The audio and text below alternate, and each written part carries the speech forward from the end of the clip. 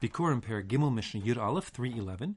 We now qualify what we had said in the previous Mishnah. In the previous Mishnah, we had said that the supplemental Bikkurim, the Tosefet Bikkurim, is treated like Bikkurim, and we're lenient and exempt it from the Demai obligations, even if that Tosefet Bikkurim had been brought by an Amma Aretz, meaning normally fruit from an Amma Aretz is required to be have supplemental tithing as Demai, but it's exempt as Tosefet Bikkurim, and certainly Bikkurim proper, which is exempt from all tithes altogether.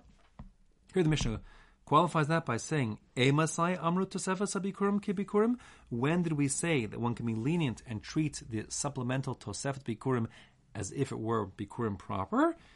That is when Bizman Shiba Min Haaretz, when the fruit in question, that supplemental fruit, is coming from Eretz Yisrael, meaning Eretz Yisrael proper. That is to say, the land of Israel, which was promised originally to the Jews, Avram Avinu on down, and referred to as Eretz Zavas Chalav Udvash, the land flowing with milk and honey.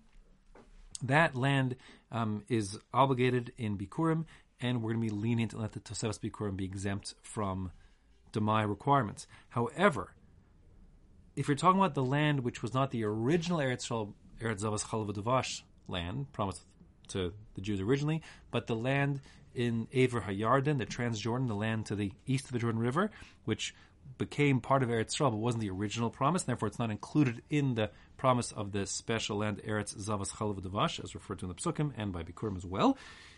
So then, Vim Eino Ba Min Haaretz, if it doesn't come from that Israel proper land, Eino Bikkurim, that leniency doesn't apply. Meaning, since Aver HaYarden, the land in the Transjordan, is subject to, at least rabbinically, to the mitzvah of Bikkurim, and also it's subject to the requirements for tithing. So if you bring it from there, from Aver HaYarden, and it's the fruit that you're bringing is Tosefes Bikkurim is Demai, it must be tithed.